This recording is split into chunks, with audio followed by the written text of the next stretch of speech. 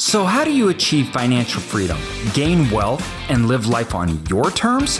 That is the question, and here is the answer. I'm AJ Osborne. Welcome to Cash Flow to Freedom. Welcome to Cash Flow to Freedom. This podcast today is going to be a little more condensed. We're shortening this one up. It's really important, and I want to be very clear on it, concise, and take out as much fluff as we can. I'm a lot more fond of just giving it how it is and creating a lot of meat, actionable items, and talking about some heavier content when dealing with finance and investing. So I try not to fluff it up as much as we can. But this one, we don't have Rock, our co-host, with us, and I want to hit on some things that I think are very important. One of the reasons being is the time that we're at right now. We know a lot of people are scared of the coronavirus and the financial implications of that. I remember we were running our business and we were investing in 2008. I say that not at all because I think that this is the same. I do not think that this is the same at all. But the fear is the same. And a lot of people, they react to the fear when the action to protect themselves should have taken place a long time prior to that. And that's what we want to focus on here. How do you sustain in financial crises? How do you put yourself in a position to grow? And the position of getting ready for downturns in the market is the exact same way that you create wealth. And I think that's why this is so important. I have a 4-step process that is just universal. And if you follow it, you will be wealthy. I mean, there's just no other shape or form about it. You will be. And it is also the same process to protect you during financial downturns. The last one, the way that I protected myself financially was I worked a whole lot harder. And I stressed out a lot. Lots of companies were going under. Millions of dollars were losing. We had clients that were going under. And so we were losing revenue into our firm. And we just ran harder, did more, got paid less, and hoped and prayed. It's not a good strategy. It's really not. Definitely not a fun one. And so it was one of the reasons why this 4-step process that I developed I was like, I'm never doing that again. Never doing that again. And 2, it's so hard to recover. Now, luckily, we recovered better than most. Way better. We recovered way better. And because of some of these steps, we were able to flourish and, frankly, grow an empire after the financial downturn. And it's what I want to talk about today. So for those of you listening to the podcast, we're also going to put this up on YouTube. And we're putting it up on YouTube just because I think this is such an important topic. I want people to have more avenues of consuming it. So you can see me with my weird headphones on if you go to YouTube. All right, let's jump into it. The 4-step process, although may seem very simple and common sense, there's some aspects of it that really aren't. They're easy to say. They're very hard to do, and we need to break them down. First and foremost, the number one rule is multiple streams of income. I cannot say this enough, but it needs to be more than that. Let me explain. So diversification doesn't mean you have a lot of the same thing. And I know that people say that, like, yeah, of course, right? But at the same time, they say I have a diversified stock portfolio. I'm like, okay, so you own a lot of stocks, but that's not diversification. I just don't believe that. Because in a stock market crash, all the stocks go down. It's not like everybody a week ago that had a diversified portfolio are like, yeah, I'm fine. No, they've lost 40% of what it was just a week ago. So when I say multiple streams of income, diversification amongst asset type. So personally, I have hundreds of thousands of dollars in the stock market. Well, I don't now. I did. I pulled it out 2 months ago, which I wish I could say was because I was a genius. I really do. I wish I could tell everybody right here, but it was pure dumb luck. We were literally just moving money around, and I had the money that was in my TD Ameritrade account. That's what I use. And we liquidated those stocks because I needed to use some somewhere else. And I was like, they're kind of high. So we liquidated it. And I'm like, I'm just going to kind of hold off and wait to put it in. I had no idea there was going to be a market correction or anything. Just dumb luck. And it saved me probably $150,000, $250,000. So good for me. But that is not the strategy. Don't count on that. That's not the strategy at all. Actually, my partner in our business, he told me yesterday, he said, I think I'm down $250,000 in his account. It's rough, but he has multiple streams of income that are actually diversified. So when I look at diversification, let's say you have equity markets, but lots of people, that's not an income stream. There's ways that you can create it, but still it's not a sustainable income stream. So we have business interest. We have real estate assets. Within those asset classes, they're diversified. We own commercial real estate, we own storage facilities, and we own them in multiple states and different cities, but those are still the same asset class. So then we also own cash-based businesses, which are centered around people selling. And then we have online businesses, which are product sales and deals with inventory. All of them very separate. The economics that work with them doesn't necessarily affect the other. So we had this huge stock market correction, which I don't depend on income from, but they're still assets. We've seen no correction in our other businesses or real estate assets. In fact, some of them are going up. Now, that doesn't mean they'll continue to. We could very easily be in a couple months and they could all be down. And this, too, is actually kind of the crux of this first principle, multiple streams of income. You can't be prideful enough to where you think that you're either so good or so smart that will never end. I learned that the hard way. I think I used to think I was really, really smart. And life has a way of showing you how stupid you are. And so I understand my own limited knowledge. And once you really see that is just, man, do I know nothing. And there's so many things that can go on that I have no idea of. You realize that this play that I'm doing, although it's good, and I've taken a really well thought through process in creating this strategy, and it works good, and I'm implementing it, and I'm getting results back. Whether that's a job, a business, or an investing strategy doesn't matter. You still have to say, this could be totally wrong. This could end in 5 years. Now, if I really think that it's going to end in short term, I'm not doing it, but and I'm not saying that. I'm saying you need to have the realization, though, that something could happen that you don't understand and it could go away. We're always looking for those things. So because of that realization, I have multiple strategies in multiple asset classes. I get it. You just can't do that right out of the gate. This is a building process. Once again, that's why our 4-step program isn't something you work on in the middle of a crisis. It's where you should have started long time ago.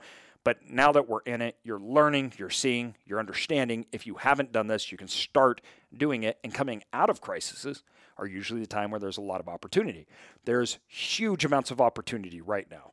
I know people that are capitalizing on it, and they're doing very, very well. Lots of this, though, Wall Street hasn't affected Main Street yet. Main Street gets hit after Wall Street. And that's the concern. Is my job okay?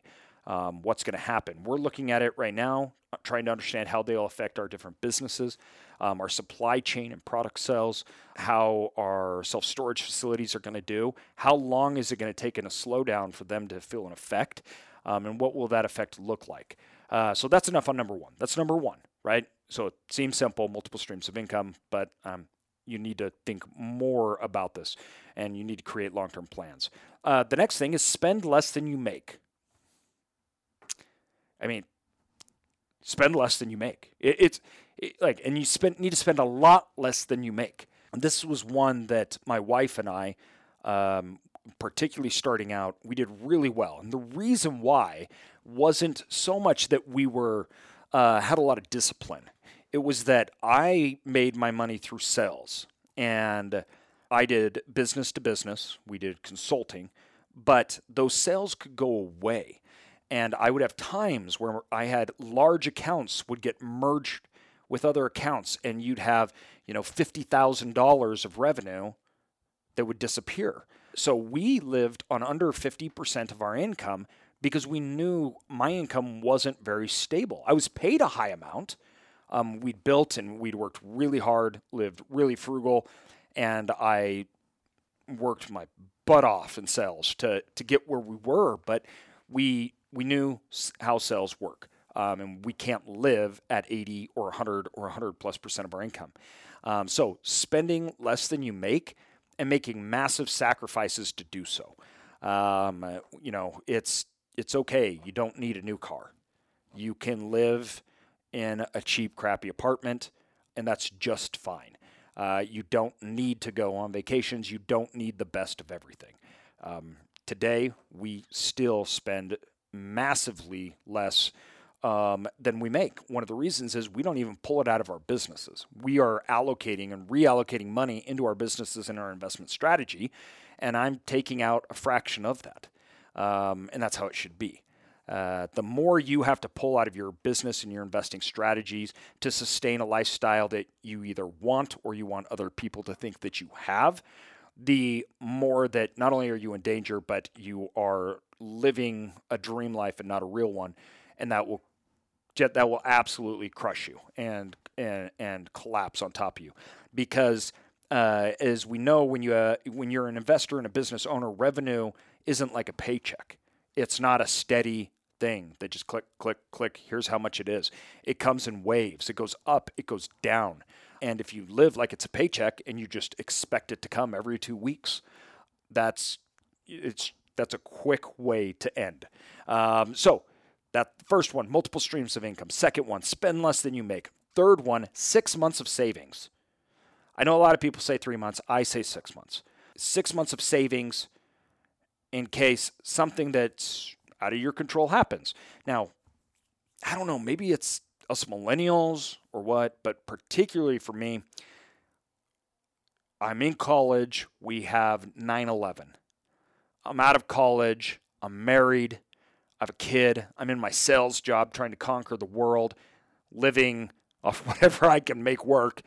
We have 2008, right? I learned from that. I started a real estate company to hedge my job. I ended up working and running our brokerage firm in the city that we had, the largest one in the state. And then I become paralyzed. And then I get back from that. I start 2 more companies. We get that going. And now we have an epidemic, right?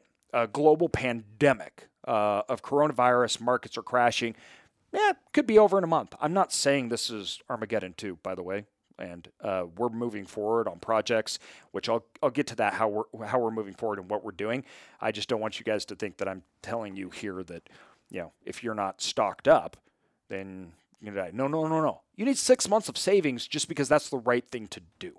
You need 6 months of savings because you should have a need of that capital and be putting that capital to work, to use. It's just a good strategy to have.